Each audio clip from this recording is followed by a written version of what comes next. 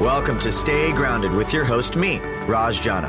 I'm the founder of Java Press Coffee Company, and my life changed after my mentor died with 3 months left until retirement. That experience inspired me to start a personal journey to discover how we can all live a purpose-driven and meaningful life starting today. I interview everyone from best-selling authors and business moguls to extreme athletes and monks to discuss happiness, success, and fulfillment, to uncover powerful takeaways that empower you to stay grounded and make passionate living a reality. To access post-podcast discussions, insights, and further resources, visit rajjana.com/stay grounded. So thanks for joining me today. Now, let's get to grinding.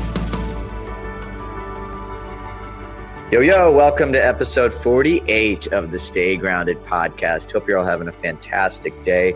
Thanks so much for tuning in from wherever you are in the world.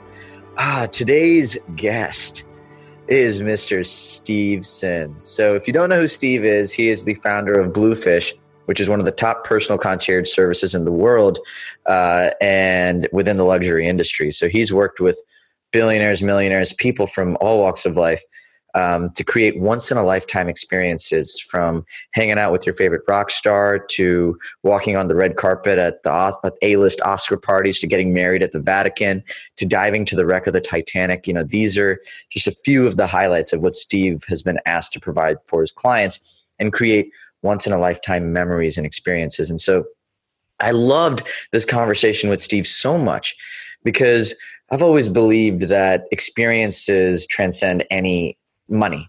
We spend our money on material things. We might spend our money on a lot of different things in life, but ultimately the things that we always take with us to our grave are the experiences we have.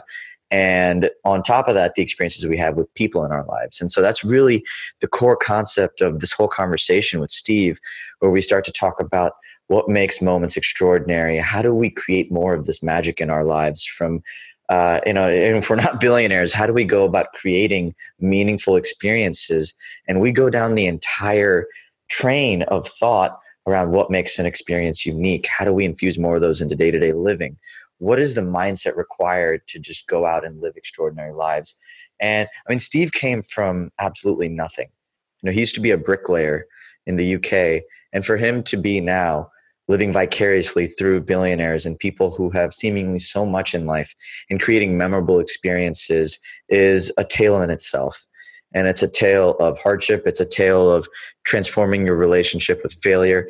It's a tale of just somebody who believes so much in himself and has put himself on the line in so many different ways that he's almost changed and challenged his entire relationship with the concept of fear. And for me to be learning and interviewing somebody who has such a unique perspective on life about fear, relationships, experiences, from somebody who's seen it on both sides of the spectrum, this episode was filled with so many gems that I personally took away that not only inspired me to start living fuller on a daily basis, but also inspired me to live with more curiosity and use curiosity as a tool to unlock more in my life. Whether that's taking the wrong turn on the way to work, or buying a piece of clothing, or watching a movie, or eating food that might be out of my comfort zone.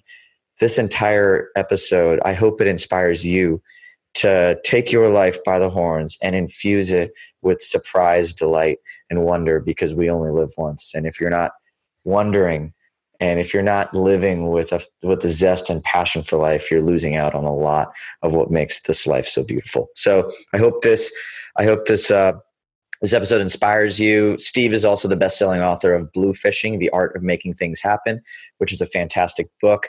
But if you want to get in touch with Steve, just head to stevedsims.com. He's got a website. He's all over social media, so you should be able to find this man and his outspoken style for just inspiring people to live pretty awesome lives. And so anyways, hope you guys enjoy this episode with Steve. I know I did.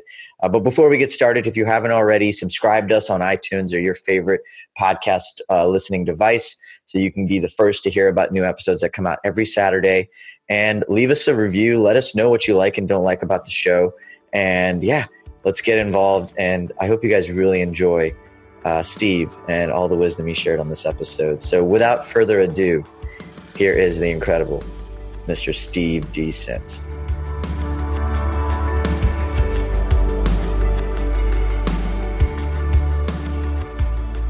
Hey, hey, hey, and welcome to another episode of Stay Grounded. I'm your host, Raj, and man, I am looking at a pretty incredible dude on the other side of this screen right now. How you doing, Mr. Sims? I am doing well, thank you, sir. I am super excited to have you here. You are a man of many talents, and I can't wait to dive into the ones that I find particularly intriguing. But you having a great day so far? So far, so good. Living it up in Southern California, so I can't complain too much. All right. Fantastic, my man. Well, I already introed you to our lovely listeners. And so it's been an intriguing intro just because you have so much in your life that I'm personally curious about. So I'm just going to dive in if that's all right with you. Go for it. Let's do it. Let's play. All right. So you've worked with some pretty incredible people. And I've rubbed shoulders with a lot of different folks and lots of different experiences. Why do you think people who have it all are so intrigued by the experiences you create for them? That's a brilliant question, and it's even better that you opened up with it rather than the usual shit about how did you get into this and all that crap. So well done. Congrats to the start. I'm impressed.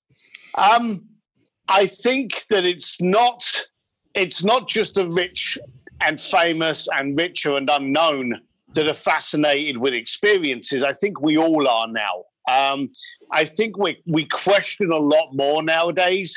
We look at things and we look at a watch that's $50,000 and we go, well, why? Let me join a club where I get to borrow one, or there's no point in me buying that Ferrari. Let me just rent it for the day. So we're questioning a lot more now of the materialistic aspect.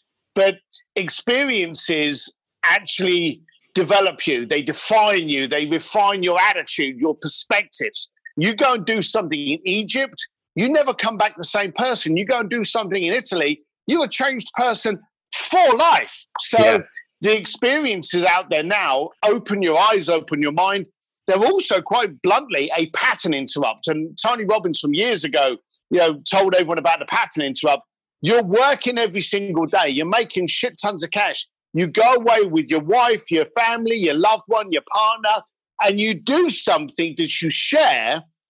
It makes no difference if the next 6 months you're battling bankruptcy, lawsuits, failed marriage, failed relationship. You've always got that memory. You've always got that moment. And quite simply, they grow with time inside your head. I've sent people on stuff where it's been a rainy day, yet when they tell someone about it in a bar, they literally depict it straight off the bat that it was a beautiful sunny day in the south of France. And I'm thinking, no, it wasn't. It was actually pouring with rain. But that's how your mind has received it, and no one can ever take it away. You can't stick it on eBay. So I think people want more what they can feel, what they can be engaged with, what they can be immersed with rather than they can stick on your wrist. Why are you so fascinated with delivering experiences? Because I'm a nosy little shit. And you hit it right on the head. As an East London boy growing up in a bricklaying family, it was always a case of there's them and us, and the TV does a great job at 6 o'clock and 7 o'clock every night showing you what the rich and famous do on what red carpet they're going down and where they're jetting off to, and how the other half live to just rub your nose in it that you're not. And as a young lad, I was kind of like, well, why can't I do that? And I suddenly found that there was no reason. The reason was always up here. And so I would just go up and get it done. And luckily I found a career where people were unconfident in a position of power, where they didn't want to ask because they didn't want to abuse that power, their relationships, their money. And so it suddenly became a niche that I could fulfill and I could be in. But quite simply, it's my way of being able to look up the skirt on so many different projects and experiences. The stuff I've done, I'm a whiskey drinking biker from London. I've done duets with Andrea Bocelli in Florence. I've done cooking courses with Wolfgang Puck. I've traveled the planet. I've dealt with people that under no other career in the world would I have been able to do. But it's my desire to live an interesting life vicariously through my clients. I love that. That's a fantastic way to approach life in general. Why do you, or how, I guess, actually, I have a better question. In your own mind, why do you think, or what do you think makes an experience something that's worth changing in your mind? Now, when I say that, I'm going back to the answer you just gave me about people experiencing something and all of a sudden they tell the story a little differently than the way they actually experienced it. What makes an experience worth changing? That is deep. For a start, it's always about the impact. The key here is that if, for argument's sake, you had an interest with, I don't know, who's your favorite, name a rock band you like or a musician you like. I love Cascade. Cascade. All right, perfect. So you love Cascade. Let's say, for argument's sake, that I did a phenomenal experience with you and Justin Bieber. Okay, where you got to hang out at a party and you were in Cannes Film Festival and you were with Justin Bieber and there's all the celebrities. That would be a moment that you had not been in. That had been an environment you had never been in before. So you're now gaining all of this different visuals, sound. You're now in that lifestyle that up until then you had seen on TV. Okay, you would come back and you had been immersed, fully engaged in an experience that you didn't think you'd ever had before, okay? But if this was Cascade, there's a relationship you have now. There's a love, a desire, a respect. It amplifies the actual experience completely, amplifies it tenfold, because you now have a respect, or as I say, a love, a lust, desire, whatever, for this group. It's sent it up. And therefore, anything in that experience that is not to the level that you're feeling, whether it be weather, maybe the food they're handing out wasn't brilliant. You know, like when you go out with your buddies and you go to a crappy pub and you're having lukewarm beer and you've got some shit burger, but all the jokes are flowing, you haven't seen your boys for you. Isn't that the best night you've ever had? Yes. Okay. Yet, if you dissect it, those were bad elements to it. You didn't go, hey, this was the best night I had, apart from the bad beer, terrible choice of whiskeys, the burger was manky as hell. No, you wrap it all up into that experience, you pocket it back here. Now, that was one of the best experiences you ever had. And anything that didn't live up to the overall experience, your mind actually escalates. You now will either not remember that burger, how bad it was, or alternatively, that's one of the best burgers you've ever had. And I've often said before that it's not the quality of whiskey that I'm drinking, it's the quality of person I'm drinking it with. Oh my gosh, yes. That is so powerful. I love that. Mic drop. I love it. I love it. I love that because it goes back to the importance and the ability that everyone has to create the same experience or the same connection to experience as it doesn't matter where you're really starting. So let me ask you something about good and bad experiences, because I think you brought up a good point. How does one take or change the mindset or the way they view a bad experience in life? Whether it's something that was intentionally planned, like a trip, or maybe even some sort of rock bottom experience that they may have had. How does one take these experiences and transform them in their own mind into something that actually becomes a part of their story that they're proud telling? They shouldn't, is the easy answer to that, because if you've got 4 bad tires on your car, you can go and buy new tires. But if you're thinking about something in your head, you can't change that. You can't go to the Amazon and download a new program to make that emotion better. What you need to do is you need to dissect it. You need to re-engineer it. What elements of that? And I've had some, like all entrepreneurs, some shitty experiences in my life. Yeah. The key is to reverse engineer these experiences to see where did they go wrong? At what point did that event, experience, relationship go south? Okay. And there's usually that tipping point, that something happened. That's the moment you can go, okay, Now that doesn't become a negative experience, it becomes an education. Okay. Now, a lot of the people that I deal with have one thing in common, and it's not actually the amount of money in their bank accounts. Excuse me. It's the fact that they're serial failures. Every single one of my clients is a failure and a screw up 20, 100-fold. But they haven't allowed it to define them. They've allowed it to refine them. So every time something fails, you go, great. Where did that bottom out? Where did that lose it? I had an experience that was actually very, without realizing that it was coming. I'm a mad fan of motorcycles, if you haven't guessed already. And I was at the MotoGP in Texas a few years ago. And being the kind of cocky little person that I am, I had the VIP badges. You know, I could get everywhere other than basically racing the race.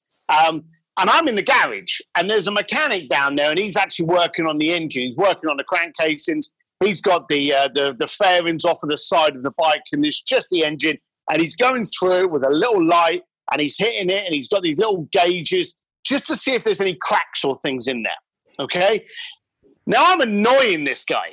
My head's over, and I'm like, what are you doing? What are you doing? What's that for? So what are you looking for? And he has to humour me because I got sponsor badges on, you know, and the sponsors obviously pay for the team. And he's like, oh, I'm doing this. Oh, I'm doing it. He didn't want to talk to me, okay? So I kept pushing, and he turned around and he said, I'm looking at the point of failure. He said, because the second I can find where the engine case is stressed, cracked, we can repair it and therefore get more speed out of it. All right?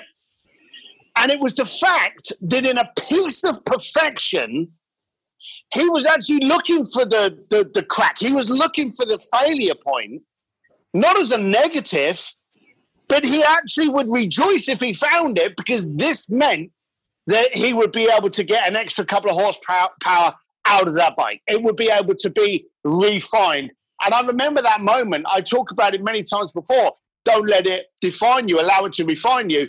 But that was a moment that I was actually visually introduced to what I teach my clients in a practical moment. He was celebrating if he found somewhere that it failed. Steve, I have a curious question on that note.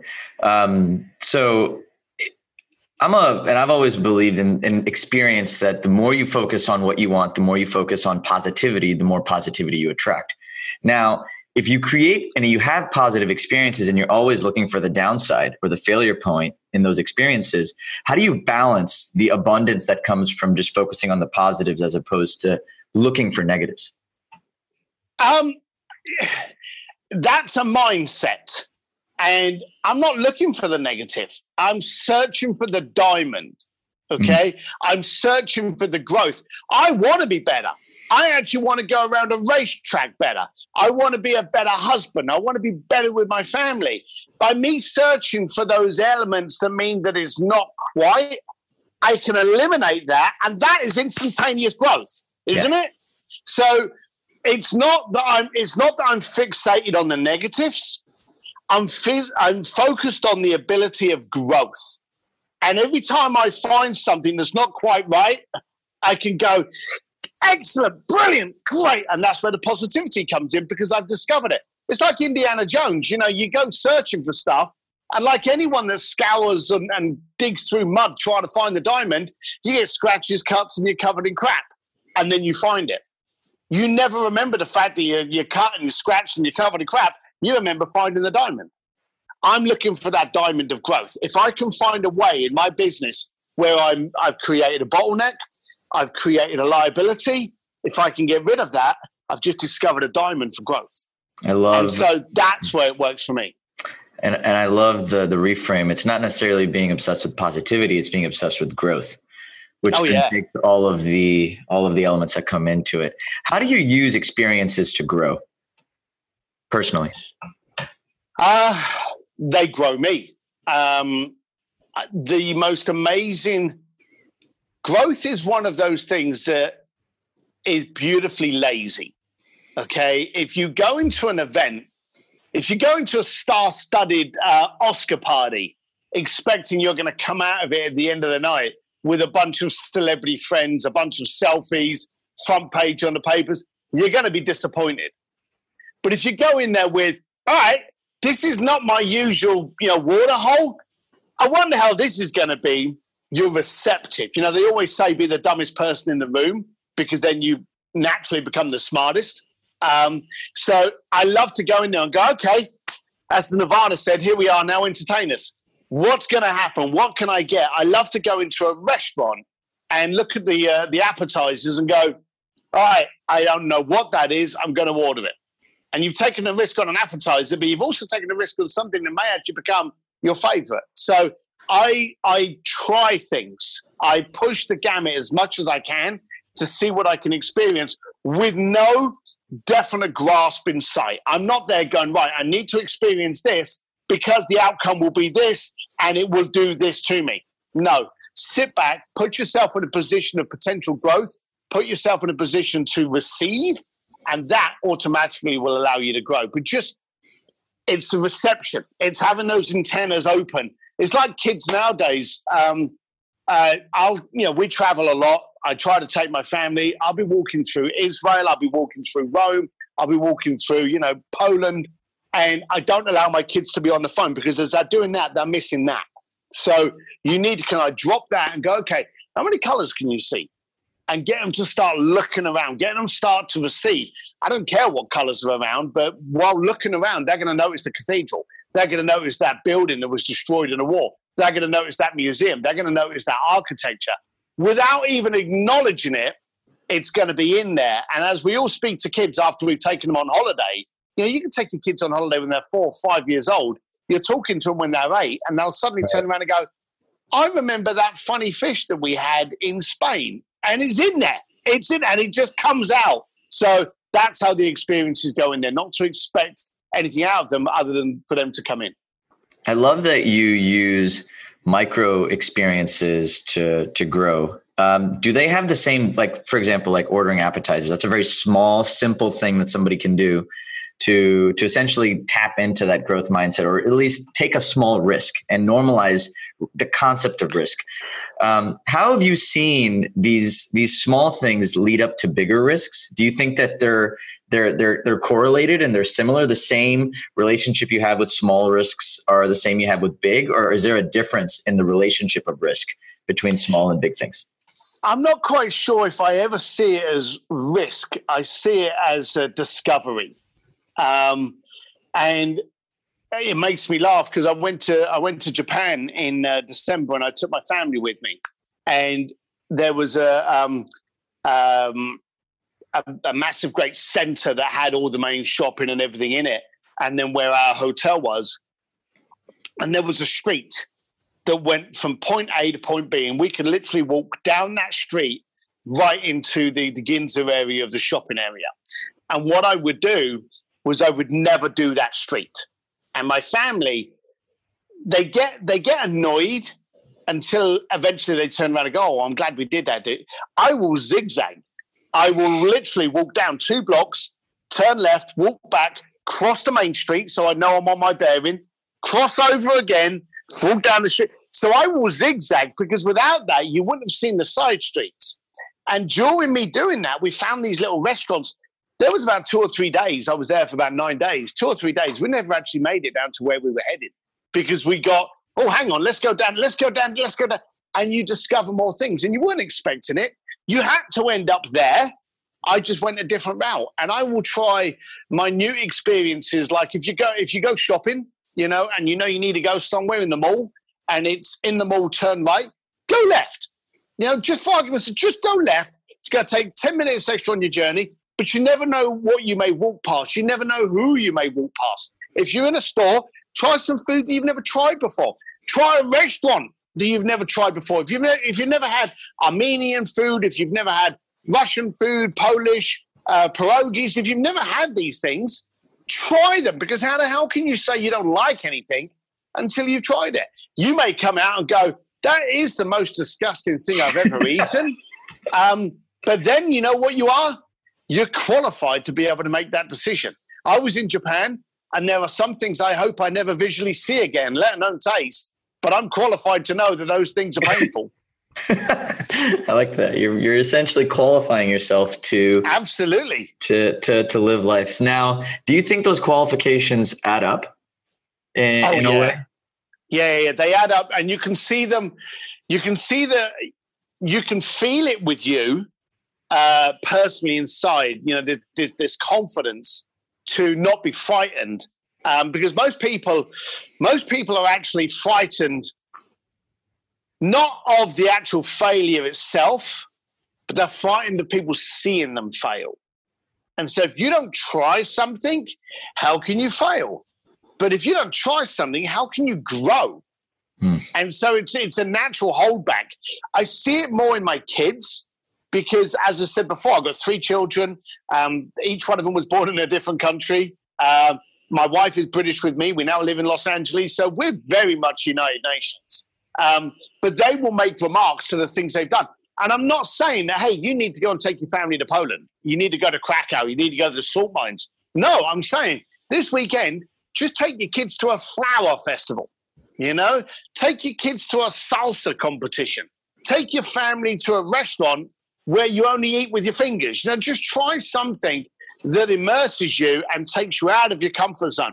Because the thing about comfort zones is once you leave your comfort zone, you never go back. You actually build a new comfort zone, and it grows and it grows and it grows. You get to a position where you can just be dropped into any scenario with any kind of person and not feel concerned about it at all. But you must get the fear of being seen to fail out of your head. That one's a terrifying one. Is that why you think people don't take left instead of going right? Do you really? I've got a very painful story for you. It's a short one, so you'll be all right. I was walking through a mall with my wife, and in front of me were 2 guys, and in front of them was a very incredibly large woman, okay? And I noticed her because not only was she incredibly large, the fact that she had bags on her arms, and she was carrying these bags, these shopping bags. But she was out like this, the way she was doing it, which only added to the girth of her presence. What I couldn't get over, what was fascinating me, was her arm strength, because she had so many bags, they were literally digging into her arms as she was warbling down the road with these bags. And I was like, you know, that's some kind of strength and balance there. This was going through my head. And all of a sudden, she tripped and fell down on her face. Now, she tripped, and because of where her bags was, she had no ability whatsoever to brace herself. She literally went down like that, flattened like a crucifix, and hit her head bad on the marble flooring of this mall. Now, I quickly ran to grab her. No chance of getting there in time for her to stop falling. She was easily 300 pounds more than that, something like that. So I don't know what I could have done, but I rushed in there to try and go. Thankfully, the 2 guys in front of me got there a split second before I did. But again, too late to actually stop her. Bang. You heard this slap as she hit the deck. Her bags went everywhere. Everything went off. And we literally kind of like, got there and we're like, you okay? Let me sit. And she was like, oh, my head. So, we lifted her up and we sat her onto her knees. And then we quickly tried bringing the bags in so that they were by her. And we were doing that. And all of a sudden, as she started to come around and the security guard came over and called in for medical, it was a big visual. Everyone was now crowding around. As she started coming to from this experience, she started looking around, kind of like all panicky.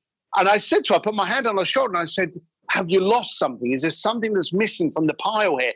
Thinking maybe she lost her wallet, maybe she lost her phone, her handbag, something like that. And she was doing this. And I said, is there something we need to be looking for? And she turned around and she said, I just want to make sure no one was videoing that. This girl, we never saw her after that. The medics came over. They put her onto a stretcher. She was sat upright and they took her off. I swear the way she went down, she was bruised in different places the following day.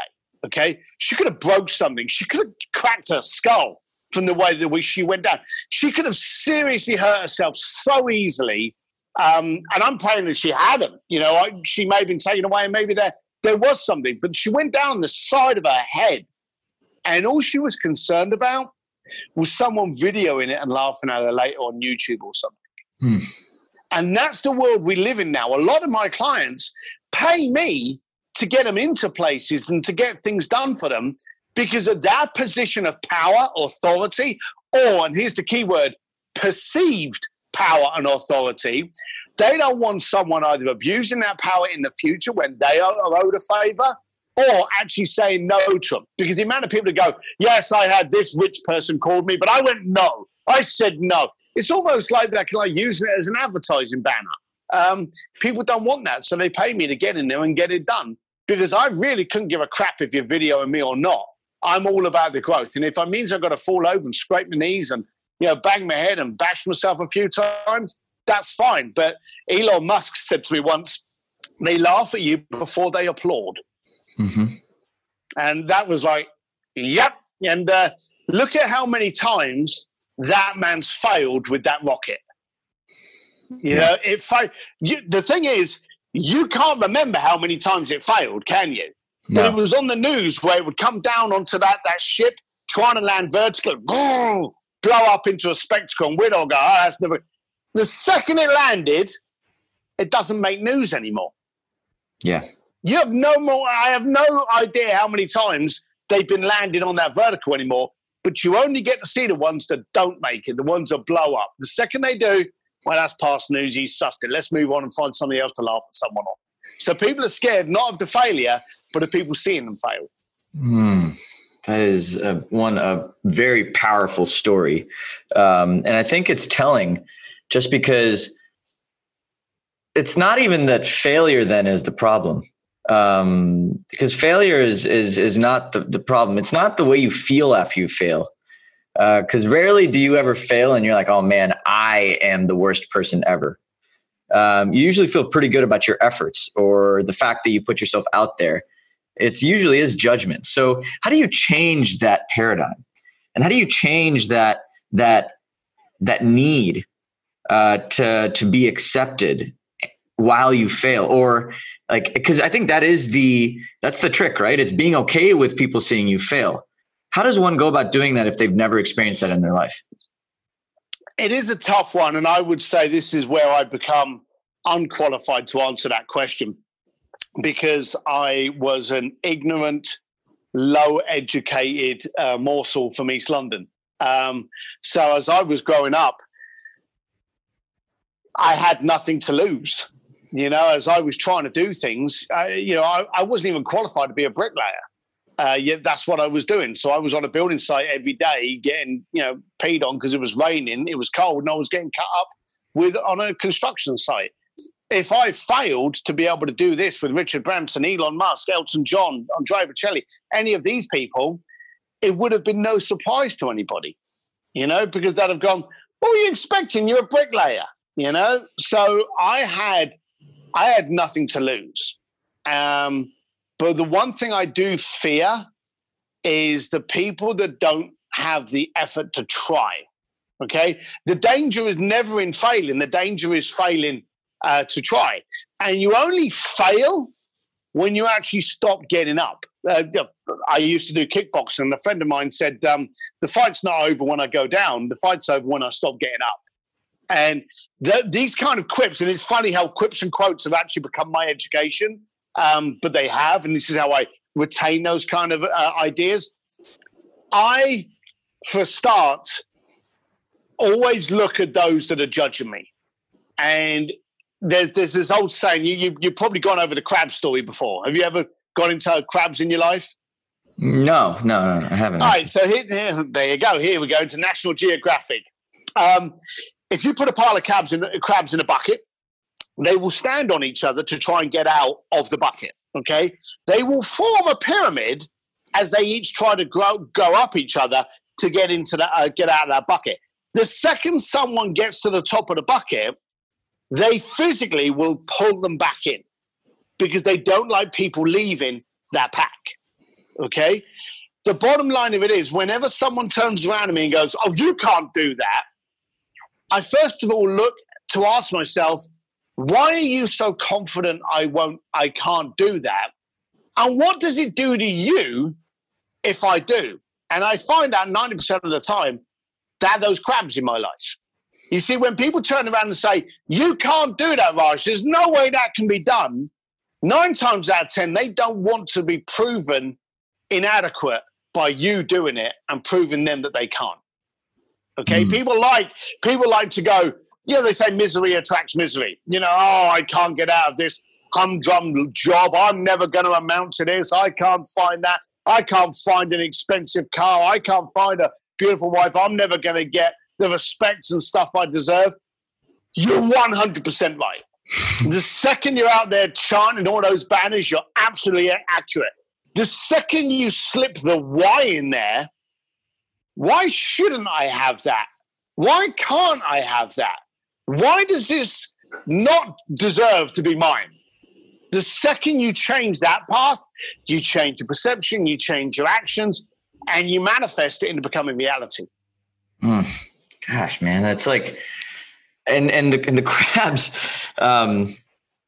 that's it. That's why people glorify or make fun of failure. The crabs, they don't want you getting there. We've created generations of them and us, and the hierarchy and the pecking orders. There are still cultures out there where there's class societies. In your head, there's still class society. You look at Elon Musk and you literally go, "Oh, and Elon Musk," you'll physically look up when you're talking about him. Or you'll go, "Oh, yeah, there's Elon." You'll put your hand up. You signify that if someone's rich and powerful, "Oh, yeah, look at Elton. Look at Richard Branson." You do that, okay? You don't point your hand down and you don't point your hand on an even keel. So people still have that in their head, that those that succeed, they're beyond me. They're above me. No, they're not. They're just doing something because they failed a lot in getting there. And you should learn from that, and you can learn from that. But it's down to that receptive part. Are you receptive to learn by other people's mistakes? I had and tell me to shut up if I'm digressing, but last Saturday, my son and I went out because he wanted to get a BMX bike, okay? And I said to him, absolutely. I went to a cycle store, and they had all these bikes in there, and I know nothing about push bikes. And this guy came over talking about his BMX bikes, and he mentioned this brand. And he had this brand, and it was the only brand that they sold because it was the best one on the market, and that's why they sold it there.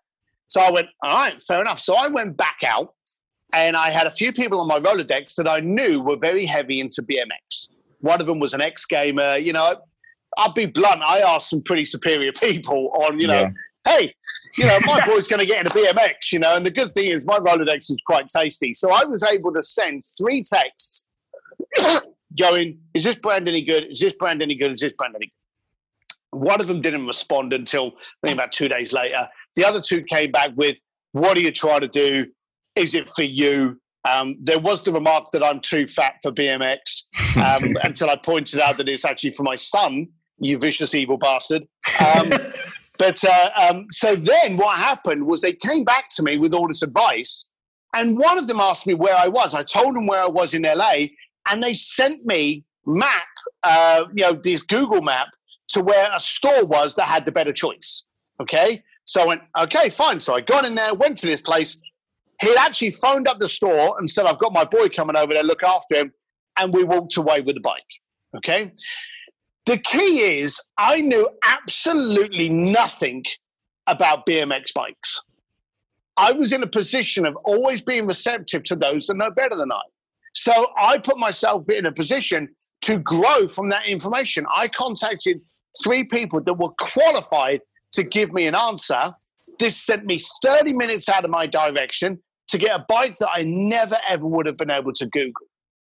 You don't need to have all of the answers to grow. You need to have the ability to be open to listen to those that know more than you. Let me ask you something, Steve, on that front. When I find somebody I admire, I tend to believe that I try to learn as much as I can from that person, but that usually transcends one thing that they're really good at. How do you build the awareness to know that, hey, I should be learning this from this person, and then this from that person, and then this from this person, and then a lot of stuff just from my own experience? Like, how do you start to distinguish between who you need to be learning from and what you need to be learning from each individual person that you're admiring? So the first thing you need to do is understand what gives you your 5%, what makes you your unicorn.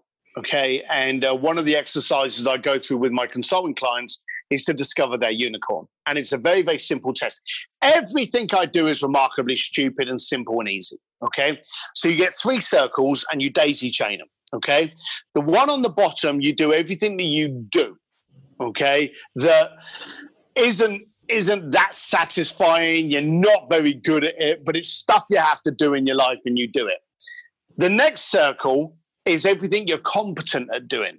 You know, you may not like doing it, and it may not be something you excel at doing, but you're competent.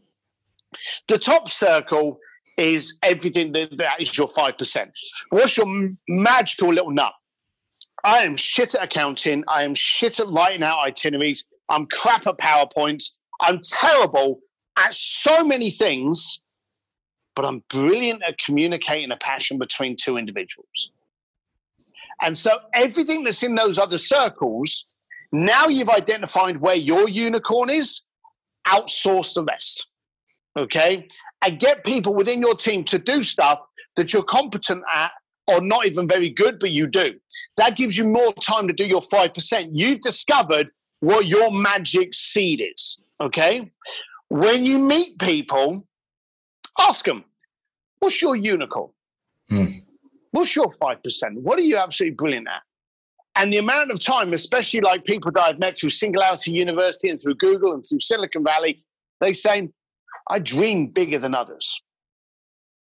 You know, if you look at Steve Jobs, one of the greatest things that I ever discovered from Steve Jobs, which everyone knows, the guy can't write a line of code. Okay? But he could dream the interface and the user experience of the computer, the drag and drop, you know, the simplicity of the program. But he couldn't write it. He didn't need to write it. He saw it. Walt Disney, same thing. Couldn't build, not an engineer. Why do you need to be an engineer? Just dream what needs to happen and then find those people to make it happen. So when you meet people, find out what their unicorn is, and it will be different things. It should be different things.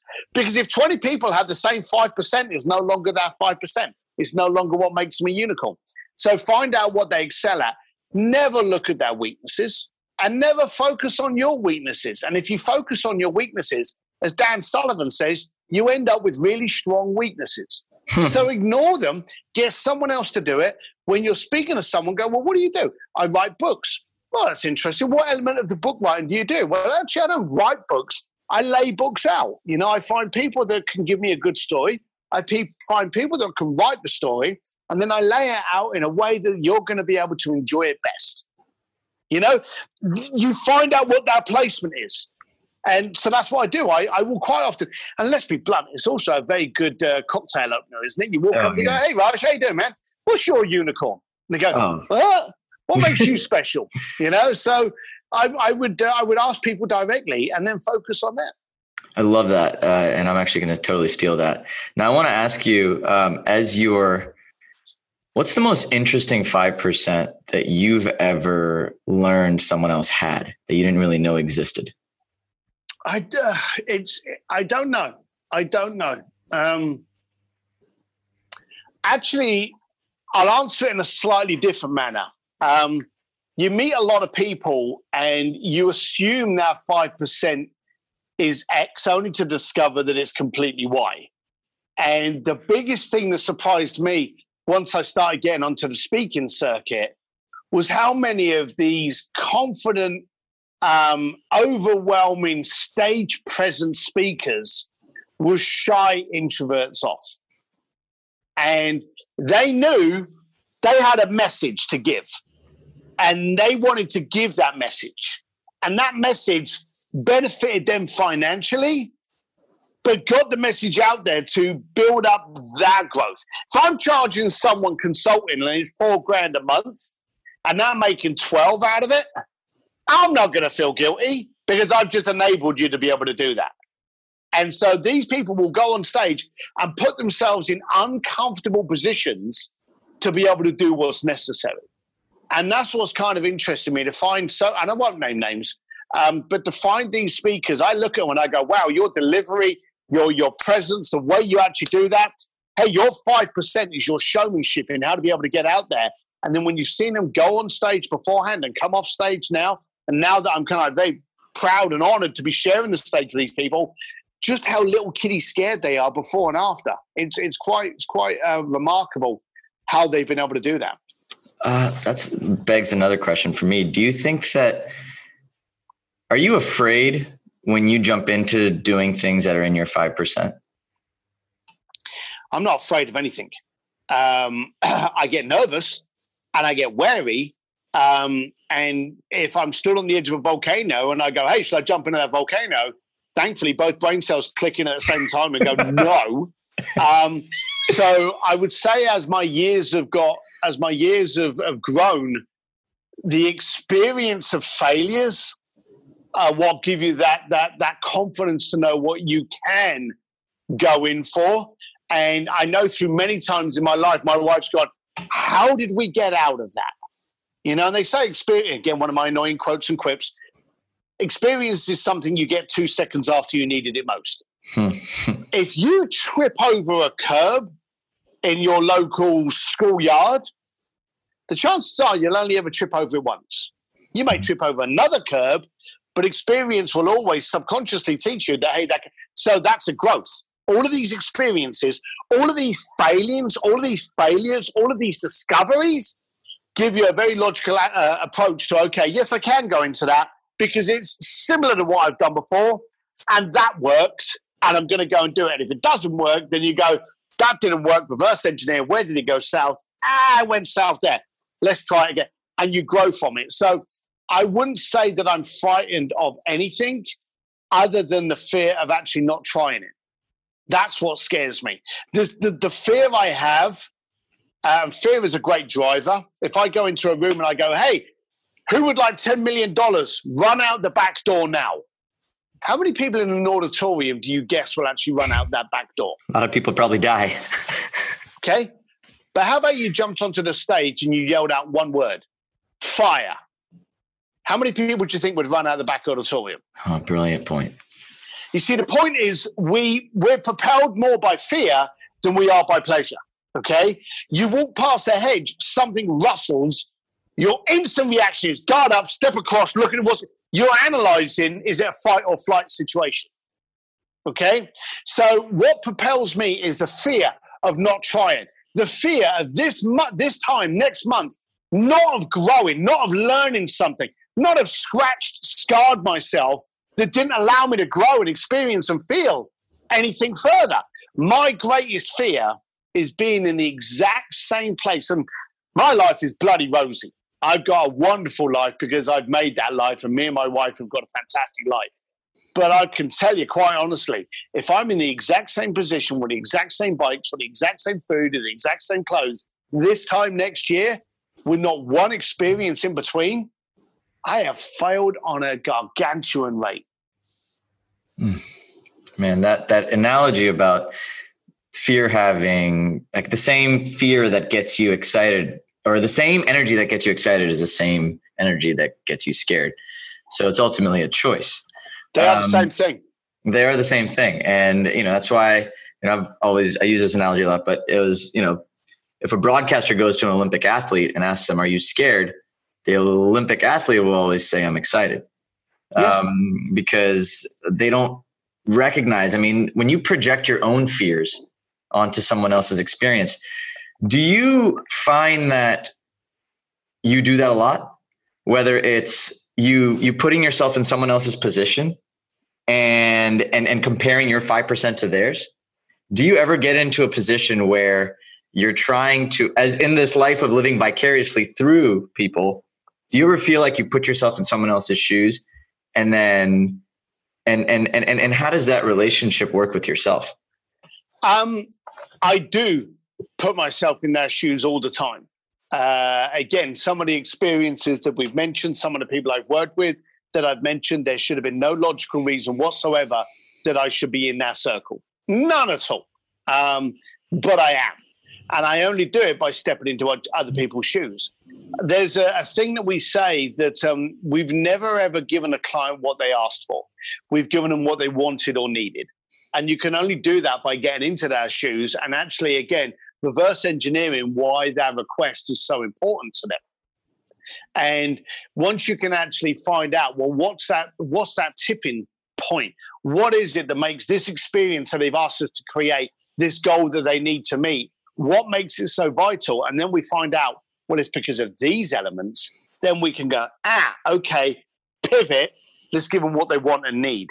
And so I've never, in 25 years of running my concierge firm, and I've about 7-8 years of running the consultancy side, never given any person what they asked for. And have you ever had any backfires? No, because again, it's down to this failure. I wrote in the book about ask why 3 times because you go up to someone and you go, hey, what do you want to do? And they go, oh, I'd like to do this. The first reaction is usually one that's very blasé to impress you with their answer. Who would you really like to meet the most? And someone goes, oh, well, I better think of something intelligent here. It better be Albert Einstein. It better be, Sir Edmund Hillary. It better be Elon Musk. It better be, Tesla himself. I've got to sound intelligent here. It could be that best mate that died. It could be their mum.